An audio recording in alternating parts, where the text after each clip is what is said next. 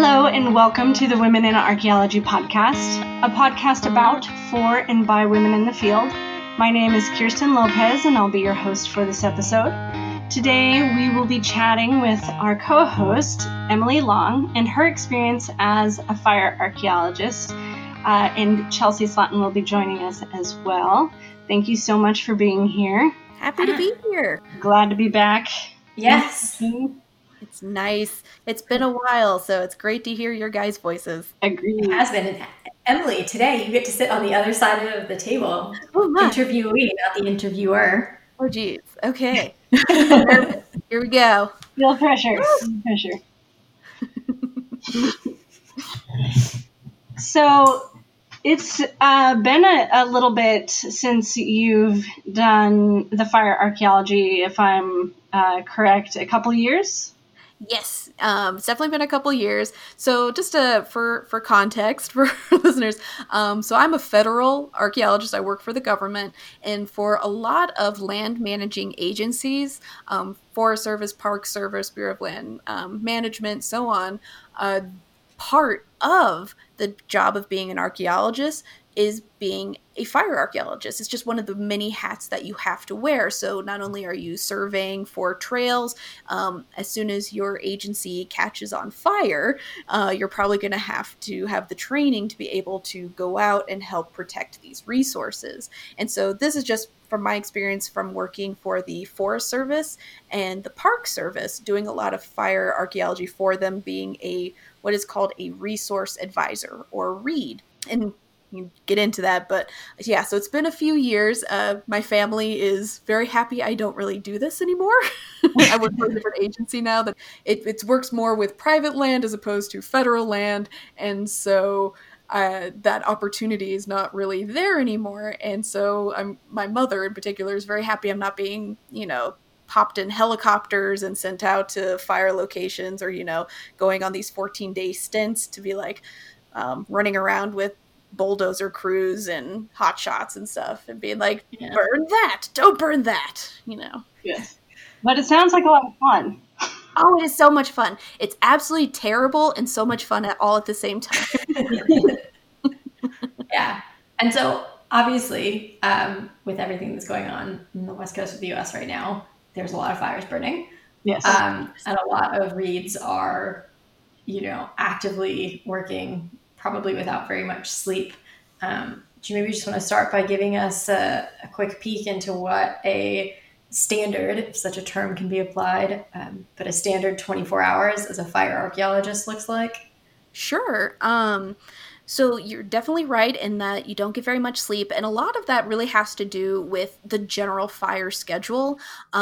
Usually, you start with meetings at 6:30, 7 o'clock in the morning. There's a general roll call for all the resource advisors, the fire managers, the camp managers, all of these folks all come together, and we look at a map at where everything is happening on the fire. So where the lines, where if there's containment of the fire, where's the fire going, what is proposed for that day, and then people get split up into different groups. So you might have a hotshot crew. Those are they're the most amazing groups of people, amazing men and women that they're on the front line trying to contain that fire in any way possible. And you get your smoke jumpers. People are jumping out of helicopters to try to get into these areas. And even our type 2 crews are amazing because they're out there trying to clean up these fires, create fire lines, all this stuff. So you're working with a major group of people, huge groups of people. And each of these groups might get a resource advisor, and that can be an archaeologist, a biologist, a geologist, all the ologists you can possibly imagine. And so if you're a fire certified READ, because there's different categories of that as well, you are probably staying in the camps and then you're going out on the front lines of the fire. And so you need different trainings within that. And I can get into that later. So it really depends what you're doing, whether or not you're a READ that stays in the camp or at the management center, doing GIS mapping, or if you're within the camps themselves and then working directly with different groups. So for one example is I've been out a bunch with dozer crews. So they're folks who, there's a dozer boss who directs a bulldozer and then the bulldozer, and they're cutting line. So these massive areas of just exposed earth to be able to create a fire break. And so the archaeologist runs in front of the dozer boss to try to survey that area before anything could potentially be destroyed. So that's one thing could be doing. Also, could be working directly with crews on helping them direct where a hand line might be put, directing crews on putting lines around fire or around cultural resources. It really depends. So if a typical day, you're getting up, you're getting going, and then you're pretty much working a 10 to potentially 16 to 18-hour day. That sounds brutal. It really is. And it's 14 days straight or 21 days straight. And you will get sick because camps are disgusting. The camp managers are amazing. There's everything you do, but you got a whole bunch of folks in one location using porta-johns. Germs are going to spread. You get what's called the camp crud. So everybody's getting sick. You're not sleeping. And it's just because when you're in an emergent situation, it's really go, go, go, go, go. And so if you know reeds, there's a good reason why they're exhausted when they get back from a stint of these fires. And I always manage to get sick on these fires. Usually like really crazy combinations of like bronchitis and, strep throat and a cold. Well, I can't imagine that the air quality is doing anybody any favors in terms of, feeling good. And it's possible your camp can get evacuated because a fire's coming. There are spike camps and then main camps. So it depends where you are. I've been in spike camp locations where you're in a further out location. And so it's easier for you then to quickly get to maybe an engine crew that needs to be able to put out certain areas, like get water to certain areas. And then you can help them say like that area is okay to draw water from because that's not a historic dam, whereas over there we have some historic acequias, don't touch those, or that kind of thing. And so when I first started as a Reed, I had a paper map and a Trimble, and I would literally be like, where are you going? Look at the map, look at the Trimble, be like, you can go there, you can't go there, you can go over there, can't go there, we don't know about this area, nobody surveyed it. And then as going along, getting more information, you're doing a little bit of everything. Now, as a Reed, it's always possible, too, that if you're getting into an extreme emergency situation, you could then be put on a fire line to help dig line with the fire crews because it's an intense, desperate situation. So I've dug line, too. I am short and chonky, and so I do not keep up well with fire crews, and it's very obvious, like, they are in the peak of physical condition. It's amazing.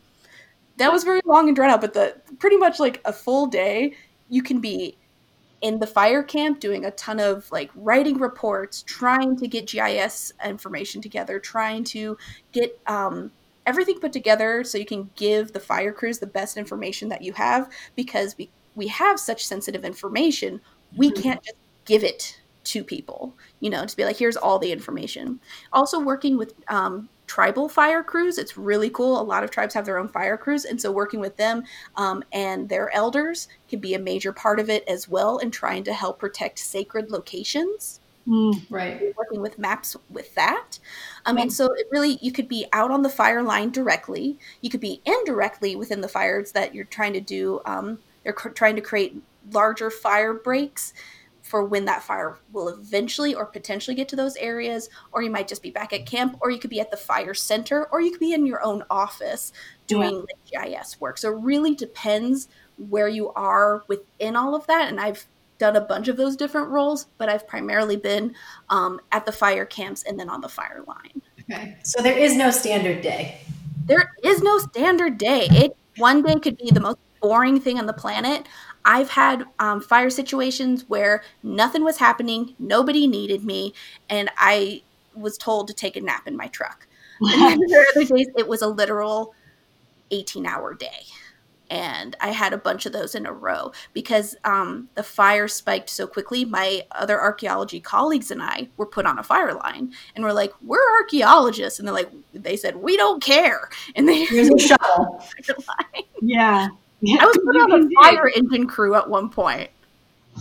I I know. and they're like, what, Carrie, go put out that fire. And I'm like, how? I am not trained for this. Exactly. And there were these things called piss pumps, and it's like a giant bag of water with a little pump.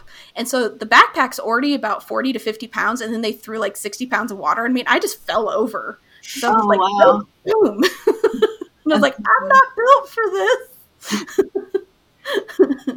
So a Reed's day can really run the gamut of you're in your office to you're in a spike camp in the middle of nowhere. That's fantastic. And it's something that's interesting out here on the West Coast right now. I know a number of archaeologists, both federal and state agency archaeologists, that have been put on the front fire lines with this September's surge of fires that has completely devastated the West Coast. Mm-hmm. Much of that is ongoing, but as of today, which would be September 20th for the recording, a lot of the Oregon fires and Washington fires are fairly well contained or like under control. California is still pretty wild out there. And then what does Colorado's fire front look like right now?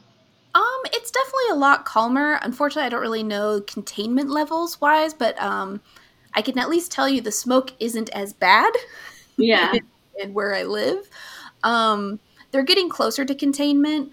There were, in essence, I mean, these were some of the largest fires in Colorado history, but for looking comparatively speaking to California, these fires are smaller. Yeah, that's something that's pretty much across the West right now. All of these fires, like it's a record-breaking fire season for sure. Yes. And I think it'll be interesting to see how our government decides to handle this in terms of funding capacity and getting enough bodies and knowledge out there to handle these fires properly in the future, because we all know that this is just going to continue. Exactly. That's a really good point. And so bring up one, we have climate change, which in general is just going to make everything far more intense. But also what you're talking about with funding, most federal funding for fires tends to go more towards putting out the fire as opposed to preventing the fire.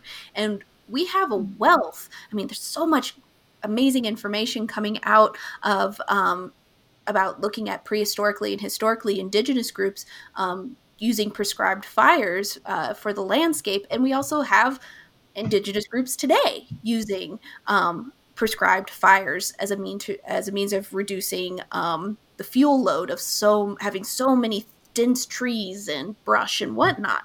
And so it is shown, it's proven that this wealth of knowledge is desperately needed and desperately needs to be used.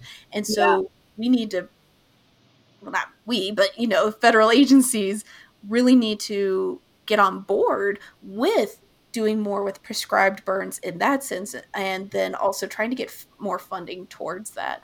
But obviously then climate change is a whole other. But management is a big part of that. And I'm glad you brought that up, because I remember for the brief amount of time that I was working with the Forest Service last year, I remember the forest archaeologist for I think it was the regional district manager, was there for a presentation or a learning something or other that I was at. And in 2019, the Forest Service was running at a 40% staff based off of the funding that they were given. And that is, it shouldn't, in the time of climate change and the amount of fires that have been growing annually for the last 20 years, that should not be a thing. And noted, most federal agencies are poorly understaffed. Exactly. Poorly understaffed. All across the board. Which is crazy, because I feel like there are actually some very well qualified archaeologists, so I know, who are looking for jobs. Exactly, right? There are people to fill those positions. It's just a matter of like cutting through the bureaucratic red tape to get the positions up and get the money and, you know. Mhm. And a lot of technicians out there are in that, if not peak, then close to peak physical shape from doing many 10 or 12-hour survey days, digging, depending on where you are in the country, many tiny holes or many very large holes throughout your day. So it'll be interesting to see how this all changes because it will need to be. And it's really encouraging, Emily, to hear about all of the different roles that you fill for a couple of reasons. But one is that there's definitely a need, especially with the growing number and intensity of fires, for fire archaeologists out there that can wear all of the hats. In So. my experience, the Forest Service tends to be the most proactive in terms of making sure that they're archaeologists and have it's your type 2 training means you're qualified to be with as a type 2 firefighter. So you're not front lines, you're not a hot shot, but you're able to do a lot of the other work. And then you have this retraining and whatnot. Now, that's my own experience, and I feel like there's quite a few other agencies where they could be far more proactive in terms of making sure that all of their ologists have the retraining, even if they're a land managing agency that doesn't tend to have fires. One of the things that happens with reeds is that you're called upon throughout the country. So there are reeds from Arizona fighting on fires in Oregon and California. Yeah. And there's such a desperate need for all of these different specialties that they go all over the United States and sometimes even the world. There's been a number of reeds who have gone to Australia when there have been bad wildfires there. And so it's one of those things that, I mean, it's a little bit of one of my own soapboxes that I feel like it's something that's needed by all federal employees, that if they have a specific specialty, we should be able to be that resource during these emergency situations. Yeah. Well, it's interesting that you bring up that reeds can be shipped around the country, because I would imagine that in the past, when you didn't have these, I think people call them like mega fires, that you could get people from other counties in the same state that you're in or from a nearby state. But when you have multiple states that are having mega fires at the same time, that you would have to pull from further away. And like, I know, for example, I did some of my training down in Louisiana, where hurricanes are a much bigger concern than fire. But I don't remember ever hearing about fire archaeology as a thing. As an undergrad in the field school I went to, which was in Pennsylvania, and granted, we have occasional fires, but nothing like what you see out west. Yeah. And it does seem like doing some more across the board training would be really beneficial. I lived out west and had no idea it was a thing until I got my first job in the federal service, and it was like, surprise! Yeah. You need to buy some fire boots. Yeah, that was an interesting thing that popped up just this fire season, because there's so many archaeologists that I've seen like in the past couple weeks that have posted photos of like, well, I'm out on the fire line now today, or like we all got transferred in to go help with the fire at different levels, like you're saying, from front lines to there's a state forestry archaeologist that I know that ended up helping with evacuations and getting people who lived in the rural areas of the coast range in the dense forests up there, getting them off of their property safely and to an evacuation zone. So that was really interesting to see how both the intense need all of a sudden and how like everyone just kind of transitioned and moved so quickly when that need arose. But it definitely, like you guys were just saying, instilled the idea that like, oh shit, this is something that we're really going to have to expand on. Oh yeah, it's and it's going to be something that's ongoing needed. And I do have to say, probably the scaredest I have ever been was on a wildfire. And I can't say enough how brave, one, the firefighters are and everybody associated with them, but then also, two, the Reeds that put themselves in some pretty crazy situations that are far from, I mean, they're as safe as they can be, but at the end of the day, these are very dangerous situations. And so I feel like we always need more people, we need more support, but then can't say enough about the people we have. They're incredibly brave. For sure. For sure. Well, I think we are at a wonderful pause point for our break. So we will be back here shortly and continue discussing the ins and outs of fire archaeology here with Emily Long. Woohoo! Yay! Looking for other archaeology podcasts? There's so many to choose from. Why not try Archifantasies and bust myths surrounding ancient finds and people, or learn about the study of animal bones and archaeanimals? There's also the great Go Dig a Hole and the Ark and Anth podcasts. Don't forget to rate, review, and subscribe to the Women in Archaeology podcast and all of these fun archaeology podcasts that are available on iTunes, Spotify, all over the place. Thanks for listening. Here we are back again. Thank you for hanging out with us for our second segment. So Emily is here. Emily Long, one of our regular co-hosts, is talking about her experience as a fire archaeologist with several different managing agencies over the years, and to talk a little bit about protecting cultural resources as a fire archaeologist and kind of what that looks like. So take it away. Cool. One of the big things is, I mean, fire and the way wildfires are treated, it's constantly and it changing, and so if any of the information I'm providing is outdated, I certainly apologize. Please contact us. We're always happy to get more information. So this is all based, on my experience from start my first job with the Forest Service to about 4 years ago. So things have changed. Things are always changing. Same with the retraining. And how to protect cultural resources, there's only so many different ways you can go about it. And pretty much like with any undertaking, the easiest way to protect an archaeological site is avoiding it. So if you can have just like a site be completely avoided by fire, by construction, that's the easiest route. And so if you know the fire's going to just pretty much like go up a different area and you don't even need to worry about the site, excellent. Also, there are a number of sites that can burn. It all obviously depends on the level of intensity of that fire, but there's certain things like certain lithic scatters.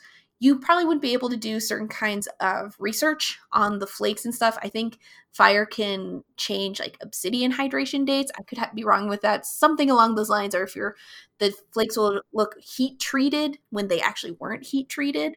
But beyond that, I mean, lithic scatters and stuff like that, they've probably burned over many times since the creation of that site. And so there are certain things that can just burn. Now, I imagine anything that's still underground, right? Because archaeology is kind of digging stuff up. So if there are sites that you've surveyed and you know exist but haven't ever been excavated, like presumably letting that burn. I don't live in a state where fires happen. I've never been a fire archaeologist. To try to avoid fire, it's a little bit scary, to be honest. That's a really good question. And again, it all depends on that level intensity of the burn. What kind of so when you hear like fuel load is like how much stuff that can burn around it. And so for something that's buried, you can have root burn. And so the fire, if it gets the entire tree and it goes all the way down through the stump into the roots, if you have buried material next to it, let's say a wall, a hearth, or something like that, and then the tree is gone, you're going to have erosion to that particular site, that feature, because what was keeping it, maybe upright or in place is no longer there. And so that fire could then, it can mess with charcoal dating. If you have root burn going through, it can mess with your hearth if you're trying to get dates from that. It can also completely destroy something that's buried. So it all depends the context, as with everything in archaeology. Context is key. Yes. So it really depends. So there are certain things where you probably don't need to worry as much. But if you have a lot of buried material and trees, then you're probably gonna have root burn, and you're probably gonna have erosion to that site. Or like where it might pit out where that tree used to be. You might have exposure of the archaeological remains. Same with brush and that kind of thing. If there's nothing holding the grass or the brush in place because it's all been burned, then you're going to have a lot of exposure of subsurface material potentially. Right, but that's also potentially months or years after the fire itself. That one's tricky, and that gets into post-burn analysis and stuff. So like I said, certain things can burn. Like there are certain like historic artifact scatters, tin cans and glass that might be okay to burn. But if it's a really heavy, hot burn, it's going to melt glass. It's going to melt tin cans. It can make, if you have like bedrock matades, if it gets hot enough, that rock will spall. And so, rock art, if there's like a wall of rock art, that rock art can spall or gets sooty or completely disappear if it's paint, if a fire gets right up next to it. So it really depends. A lot of stuff can burn and then a lot of stuff can't. It all depends that level of intensity and then what kind of archaeological remains you have. So one of the things you can do if you have like, trying to think like a Pueblo and field house or something, like a standing structure. Something you can do is dig a fire line around it and decrease any potential burning fuels within that site boundary. So if the fire comes up towards that site, it's just going to kind of putter out once it hits that line. And then if there were like embers and stuff, nothing could catch within that site. So that's one thing that can be done. Reducing fuel load around sites is always a good thing.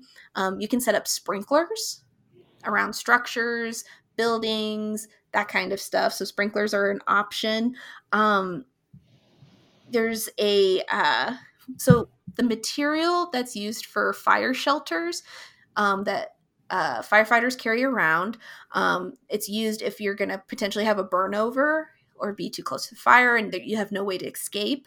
You have a fire shelter and you look like a burrito. You kind of like go into this little like shelter thing that you flip out and you crawl into, and then you hold down. That same material can be put on rock faces where there's rock art. So you can try to protect that as best possible. And you can also wrap entire buildings in that. Wow. I've seen Pueblo and structures have that material put on it. So it can be very versatile. And I mean, obviously, if the fire gets right up next to it, your building could still burn and that kind of stuff, or you can still have spalling. But it's a really great thing if from the heat, protected from the heat, and then embers and stuff. So that material is really cool to work with. And they call them in like giant rolls. So it just looks like you have these giant rolls of aluminum foil. It's very crinkly and it's like a foil blanket. Nice. Other stuff that can be done, you can use like there's slurry, fire retardant, foam. You see a lot of this stuff dropped from dropped from planes onto buildings, like red goop coming out of planes. Yeah. And so that's a possibility. And then there's like a foam you can like cover stuff in. The downside to it is that stuff can really be bad for archaeological sites. It can stain everything red and you can't really get that off. Wow. And like there's certain chemical reactions that can be really bad. But I guess then the flip side is, but you still have the site. Yeah.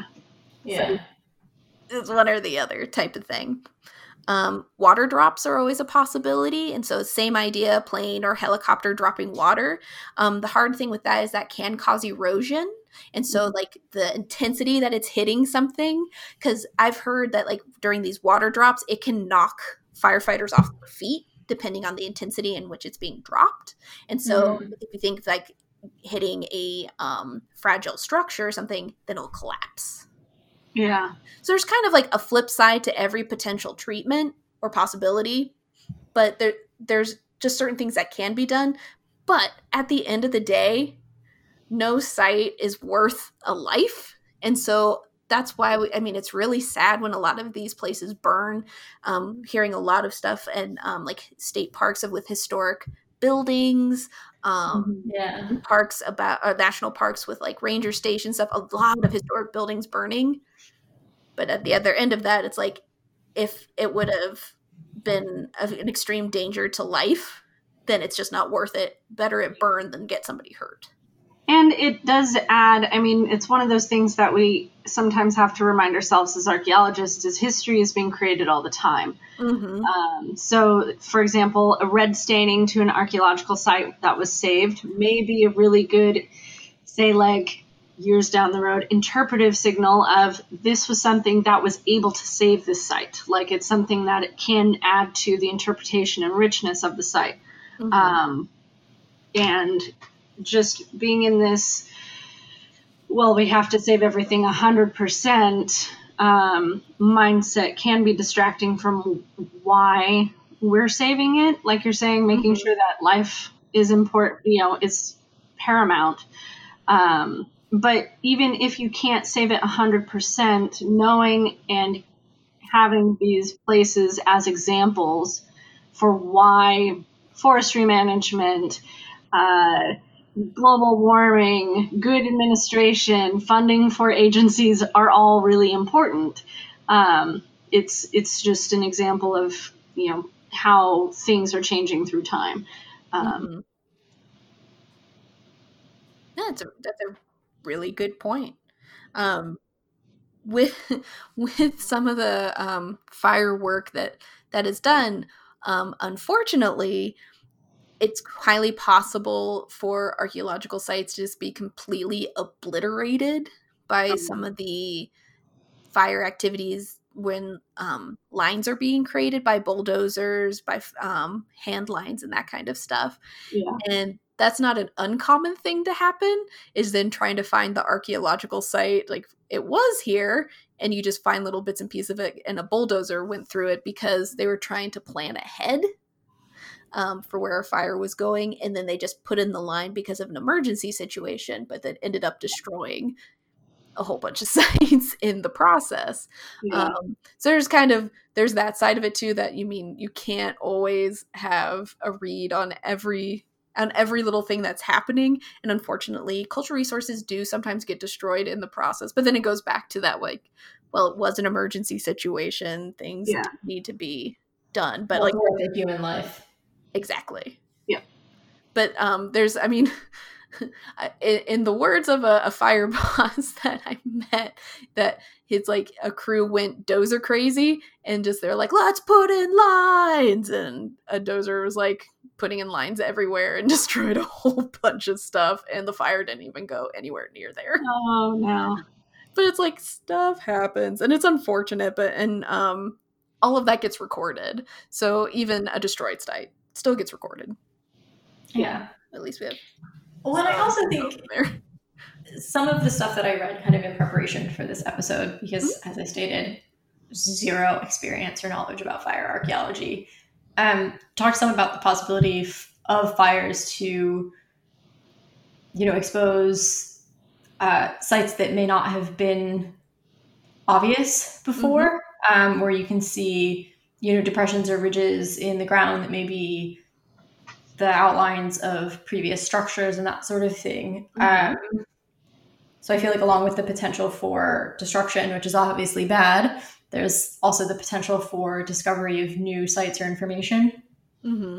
It's a definite possibility, and it happens. And it's really pretty spectacular, especially so when I worked for the Forest Service, you get in areas with really dense pine duff. And so you might know there's a site there. You maybe found a piece of pottery, or you found a few flakes or something. Fire goes through and you find an entire Pueblo complex because it was all hidden by pine duff, by trees, by fallen limbs, all this stuff. And so fire does have the potential to expose so much information. And so that's why a major part of wildfires, and you don't see this really on the news, is the post-burn analysis of everything. And sometimes it's called bear work, or it's different things like while they're doing erosion control and whatnot, trying to prevent mudslides and stuff after a fire. Part of that is also having reads on that, or people, archaeologists from that particular agency going out and trying to see which sites were burned, what's still there, and if there's anything new. And there's tons of new sites. When I worked in California, a big thing that was done by the indigenous communities there was creating these bedrock mortars on these massive boulders, and they'd have a pestle to go in it and for grinding acorn seeds. Well, those would get filled with pine duff, and the entire boulder would be covered in pine duff. You get a light burn in there, and all that pine duff is gone. Oh my gosh, look, there are 5 boulders full of, these bedrock mortars. So it's really, there's a lot of possibility with that. Sad side of that is if the fire was really hot and intense, it can destroy a lot. So you might not get the full of what that site would have been because so much of it burned. Mm-hmm. Yeah. I mean, that's just kind of unfortunately how it is. And then on top of that, here you got a public land agency, and you suddenly have tons of archaeological sites exposed. You're going to have vandalism. Yeah. Yeah. There's this weird looky-loo thing on wildfires. People will literally go on their gators, ATVs and stuff during a wildfire that's closed off to the public and try to drive around, like, to watch the fire. I don't know. And I've seen this happen where it was literally a golf cart on a forest road, and we were maintaining the road, and it was like, what the hell was just that? And it was like a bunch of old people in a golf cart, like, hello, and just like driving by. And it's like, there's a fire. What are you doing? And so there's a lot of people trying to just look around with that. But then on top of that, there are those who will then go steal artifacts, destroy archaeological sites, that kind of thing. Yeah, because it's exposed. Oh, yeah. I mean, it's amazing on the archaeological end, being like, oh my gosh, look at all these amazing artifacts. But the flip side then is... leave them in place. Yes. Leave them there. And that's... Yeah, there's often around here when that happens, not the looting part, but the exposure part. When people leave it alone, the archaeologists from that agency will often create a like an exhibit or some sort of presentation in the local cultural center or the local ranger station on the history of that area. Based off of the archaeology that they find. There's been stuff, around here that has been exposed by fire. It's something that happens pretty commonly, enough that CRM companies are often actually hired to do the post-fire analysis stuff for the archaeology anyway. Oh, yeah. It's always worth noting, like, there's so much educational opportunity with this exposed stuff, and I always feel like we got to mention it is very, very illegal to take anything from public lands. That's Forest Service, Park Service, anything that belongs to the government or tribal lands. You cannot remove anything from it. It would be a dumb reason to go to jail for having stolen some artifacts. And that's where, it's one of those things that's not only very illegal, but it's very expensive. The fines are $300,000 per occurrence if you are, I think that might be for a repeat offender. Yeah. Also, morally and ethically repugnant. Don't do it. Yes. I mean, there's many reasons why not to do it. But for those who are attracted to the idea, going, oh, this is cool, like it's going to be out there. It's dangerous to go out there when you're that close after the fire. People who do go out there for the archaeology are trained to keep an eye out for embers that pop back up. And we're wearing special equipment. Exactly. And it's not safe for anyone to go wandering out right after a fire and collect artifacts for so many reasons. I just don't understand why you would do that. There was a fire. People are dumb. People fly drones into fires, and And the crazy thing with that, like, that's been a huge issue. It will mess with air traffic in terms of like the planes trying to drop water. It messes with radio traffic. It's like, just don't do stupid things. Yeah. It's hard to prevent people from doing stupid, but, you do what you can to try and inform people as to why it's a bad idea. Yeah. Like, don't do gender reveal parties with fireworks. Come on, people. Oh my God. How many of the forest fires in the last 3 years have been started by fireworks? Oh, a good thing to note, if they are able to trace the fires to a specific person or group of people, they have to pay for the cost. Oh, yeah. The millions and millions of dollars. They will have to pay for it. A couple years ago, there was the Eagle Creek fire up here just outside of Portland that evacuated some of the Portland suburbs. And this was in the Columbia Gorge scenic area on a trail. They were able to track down who did it because it was a group of teenagers who threw a firework down this ravine and posted it on YouTube.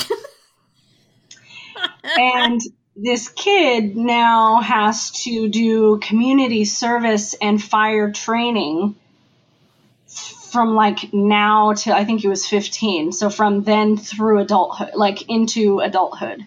Like he had community service every summer plus fines paid by his parents for like 6 years or 7 years or something. But it was like millions of dollars. They were able to save in a weirdly miraculous way the Multnomah Falls Historic Lodge in Falls area, but a lot of stuff burned and went up, and it's been in a lot of the trails are inaccessible even today, and this was like 3 years ago. So there's a lot of work that's had to go into like reconstructing a lot of the trail area because it's a very densely visited hiking spot because it's a half hour from the city or from the central part of the city. So it's interesting to see how that is applied because the agencies are not afraid to prosecute arsonists for sure. No. And a lot of these ones are definitely being sought after for reparations and payments. As they should be. Yes. So don't start fires, people. Yeah. The loss of life, property, and then on our end of things, cultural resources is not worth letting people know the gender of your baby. Yeah. I did a stamp and a card or Facebook. That's cool. That won't set anything on fire. No. Not at all. It's all happy and supports the post office. Hooray. Because important things these days. It is. On that note, we are at the end of our second segment. Thank you, Emily, for going into some detail on how we protect our cultural resources during a fire. So we're going to take a quick break and be back to chat about how to become a Reed if you are so inclined. We'll see you soon. Did you know that we have a blog? Check out the Women in Archaeology website for a variety of blog posts, as well as past episodes. Interested in supporting the podcast? From the website, you can check out our Patreon account and learn about the different ways to help support the blog and podcast. We can give you a cool sticker in return. Again, thank you for listening. Well, thanks again for sticking around for our last segment here on the Women in Archaeology with Emily Long and talking about fire archaeology. So, Emily, can you tell us a little bit about if someone is interested in getting in on all of this fire business that's going to be, as we mentioned, probably ramping up over the next several years? What are some of the ways that people can get into being a Reed or a resource advisor? Was that it? Resource advisor. Yep. Well, even before just talking about a Reed, I know a number of people who have been on hotshot crews, type 2 firefighting, engine crews, and whatnot. And those jobs, they're really unique. If you're a person who loves being outside, has an interest in forestry, and you feel like you have an adventuresome spirit and you're ready to tackle a fire with an axe and a Pulaski, it might be up your alley. I have someone I knew in grad school that they paid for a lot of grad school from being a hotshot. So it can be a really good opportunity working in fire, and especially if you're right out of high school, right out of college, etc. That can be a good job to look into. And the Forest Service, Bureau of Land Management, they're constantly posting online. So if you're looking for a job, you can start there. Now, if you're an archaeologist, whether at the GS5 level or higher, it's highly likely that one of the roles that you're going to have to play may be a resource advisor. You're going to need to help with the working on fires in some sort of capacity. And so, honestly, it's not something I really looked to do. It honestly just fell into my lap. And that happened with the Forest Service and the Park Service. It's something you can try pursuing as well. There are agencies where working in fire is really just not something they do, and the likelihood of a fire occurring within their managed lands is highly unlikely. So if it's something you want to pursue, you are probably going to need to ask your supervisor and get the training and go from there. So becoming a READ, there's in-person trainings and webinars. So you start with that, like how to be a resource advisor. Depending the level of where you want to be on a fire, if you need to be on the fire line and you want to work directly with the firefighters in a potentially hazardous situation, you have to take what's called a PAC test. And a PAC test is you're wearing how many pounds was it? I think it's like 50 pounds and a 50-pound weighted vest.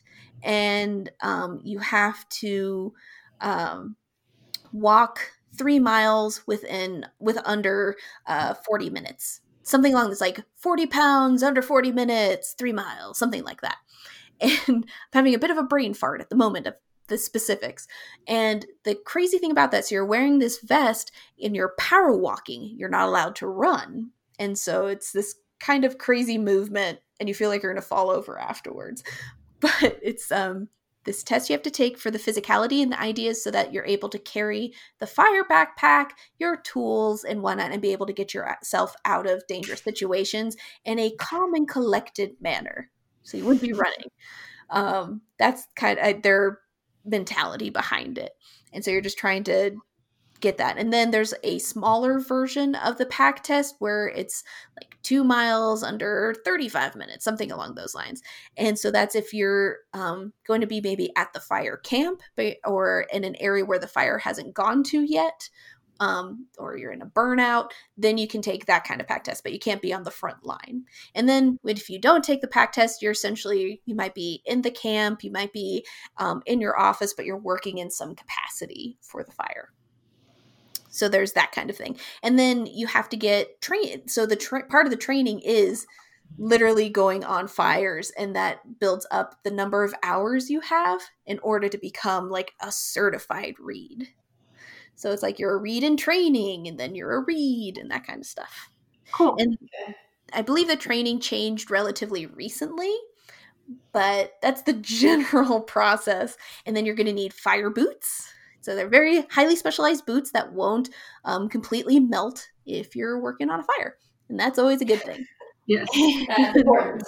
Exactly. And then you get kitted out, and usually by your agency, you get fire resistant pants and a shirt. And the shirt's yellow, the pants are green. And I've always heard them referred to as yellows and greens.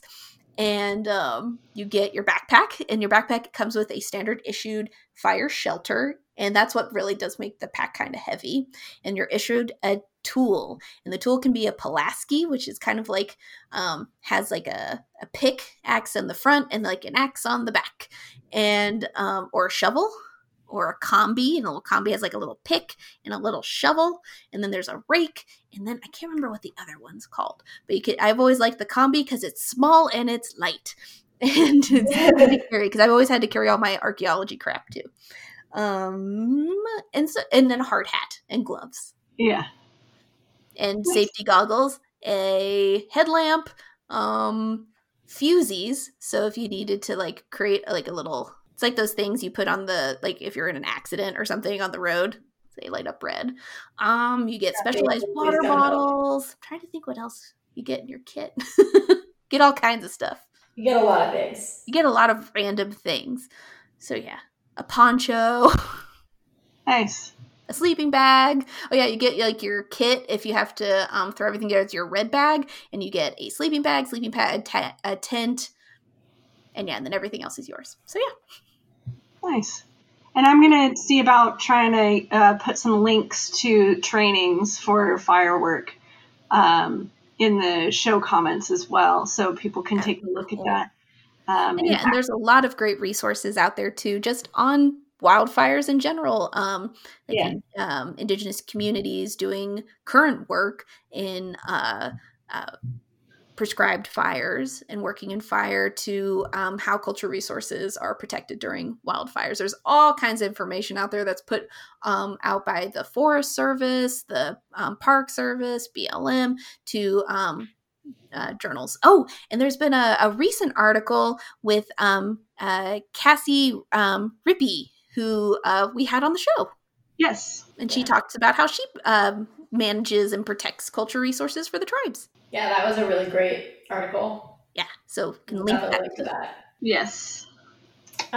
So in terms of kind of people who are potentially interested at maybe an undergraduate level of getting into this, are there any field schools that you know of that specify or specialize in kind of reed or fire archaeology? Is that something common out west? That's really a thing. And how cool would it be if it were? I mean, to be honest, in my undergraduate, I didn't even know cultural resource management was a field that you could even go into, let alone fire archaeology. And the role of a reed on a fire genuinely just surprised me out of nowhere, where they're like, oops, the forest is on fire. Emily, order some fire boots. Yeah. And I was like, what are fire boots? And so it's like, it comes kind of, it can come out of nowhere. And so I don't think there really is. I mean, and I could be wrong, but I genuinely don't think there's like field schools or specialized training or courses at the undergraduate level in fire archaeology. Fire archaeology is something I mention when I teach principles of archaeology or intro to anthropology. I do talk about it. Yeah.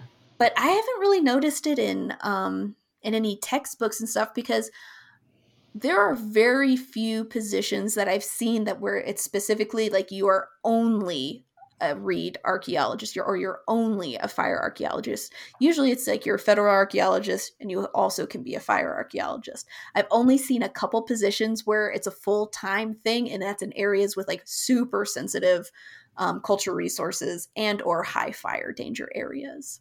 Nice. Sure. Well, with any, I don't want to say luck, but with any positive movement in the funding and supplying of agencies with proper staffing in the coming years, maybe we'll see some more of those jobs pop up across the West. Definitely. And I mean, it can't hurt asking if you are a fire or you're a federal archaeologist and you're interested in fire archaeology. It definitely can't hurt looking into if that's something the agency I currently work for, since we mostly work on private land, this hasn't been something that has come up, but I think it'd be great if we could be a resource for other agencies in these mega fires. So I figure it's something that, I mean, it can't hurt to ask.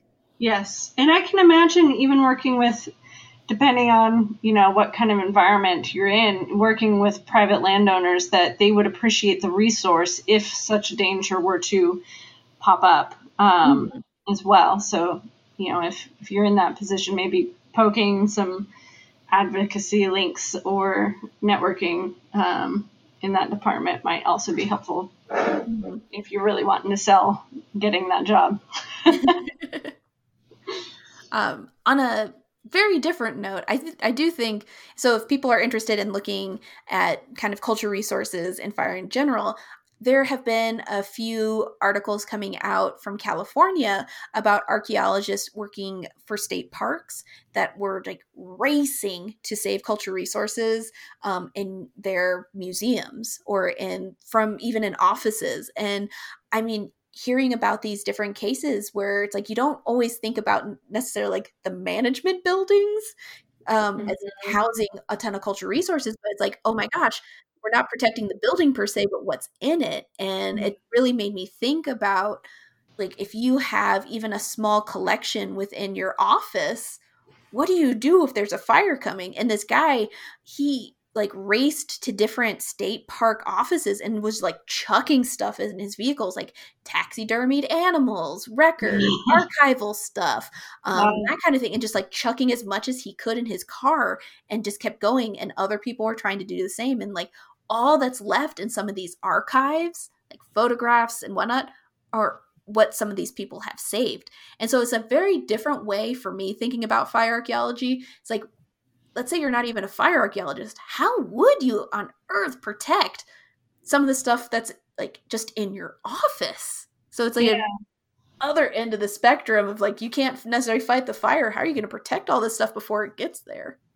Yeah, fire plans, that actually makes me think of, I want to say we discussed this on another episode. I can't remember which, with the fire from the Brazilian Museum. Yes. A few years ago. I think it was a few years ago, where it's just kind of like, what is your fire plan? Knowing that fires are such a high risk these days, in certain parts of the world, like where, if something were to pop up, what are some backup plans? Like what kind of safety mechanisms do you have in your building, around your building? Like, if I remember correctly, that building in Brazil, if I remember correctly, they didn't have sprinkler systems in that historic building.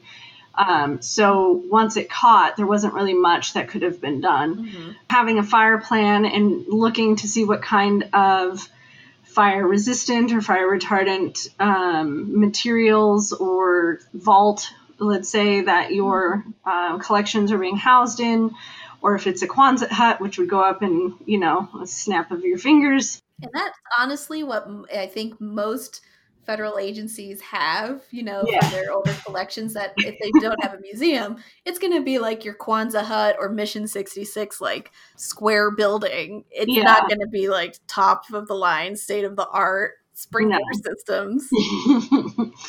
No, and that's where, just starting to think about, like you're saying, what the plan is.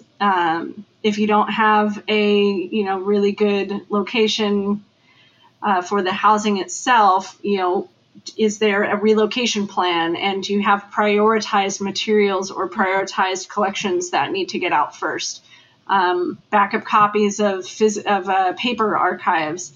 Is there are all of your digital archives kept on site? In which case you need to have an off-site and or secure cloud component or storage for that as well.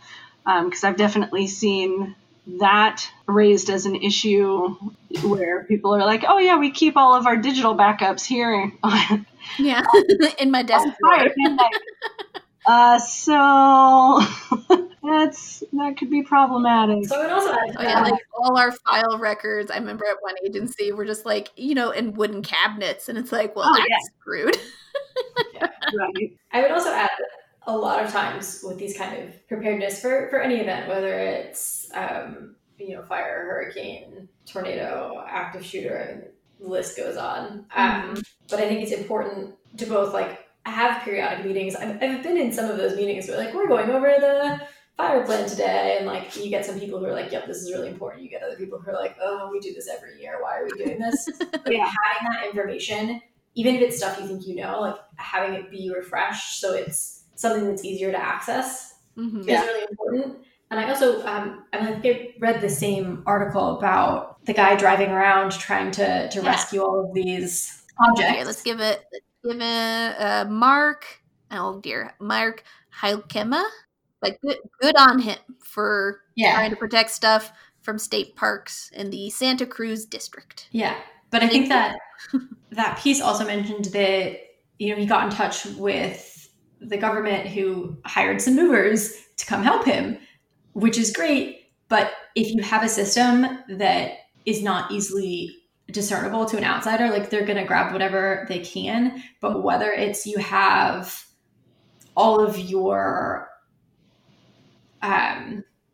must rescue first items in the same area so that you can kind of clear area by area, whether you have, you know, your collection system color coded, but it has to be something that can be easily, quickly, and visually communicated. Yeah. No, that's definitely key. You know, we are talking today about fires, but, you know, there isn't a whole lot of that on the East Coast. That's where you get, as Chelsea mentioned, for New Orleans, or relating to New Orleans, is the hurricane danger. And that's hurricane season is upon us as well. And that's a whole other ball of wax. But similar emergency preparedness concepts should really be explored. Yeah, definitely. I think that's an excellent point. And I mean, I think it's one of those tricky things. A lot of these plans, a lot of different ideas of how to protect cultural resources, all of the things usually comes after an event. So I guess the hope is then after these massive wildfires, we'll be able to move forward with better protection plans so that loss won't be as quite intense. Yes. Can mitigate before, not after. But yeah, thank you for listening to me go on and on about one of my favorite topics, fire archaeology. Yay! That's super interesting and something that I will probably never do. I've known a number of firefighters over the years out here, and only until recently, in the very sudden enormity of the wildfires across the West Coast here, have I seen the mass recruitment of archaeologists into the fire lines. Mm-hmm. And with any luck, you know, positive changes in management will come around in the next few years, and we won't have to see that pop up again. But that's something that I feel like we should be keeping an eye out for. Other resources, too, on this note that I wanted to mention at the end of this episode are locally across the West, there are calls for volunteers for recovery archaeologists to help with people who may have been lost in their homes, and recovery of remains for people all across the fire zone out here in the coming year. So those calls have been made in Oregon that I've seen, as well as California, and I'm sure will continue over the next several months. Keep your eyes out for that. Excellent. It's good to know about. I will also add, for anyone who has gotten this far, who is not an archaeologist, but just kind of interested in knowing what's going on with fire lines and archaeology out west, there are still things you can do, like vote for people who believe in climate change and will tackle the underlying problems. Exactly. Someone who believes in science. Yes. Yeah. All of those things are greatly appreciated and very important in helping put a lid on this. Well, any other last-minute comments before we head out for this episode? Oh, no, just check out our other episodes on iTunes, and you can find our episodes on our blog, thewomeninarchaeology.com. Find us on Twitter at womenarchies. We're everywhere. Yes. Yeah. So, well, thanks everyone for listening and sticking around with us. Keep your ear open for upcoming episodes as well. And if you would like to be a guest on our show, shoot us an email at womeninarchaeology@gmail.com, and we can see about arranging a time to sit down and chat. It's been lovely hearing all about fire archaeology, Emily. And thank you, Chelsea, as well, for joining us and sitting down and chatting together again for the first time in a while. That was great. Yeah, thank you. Great. All right. See y'all again soon. Bye. Bye.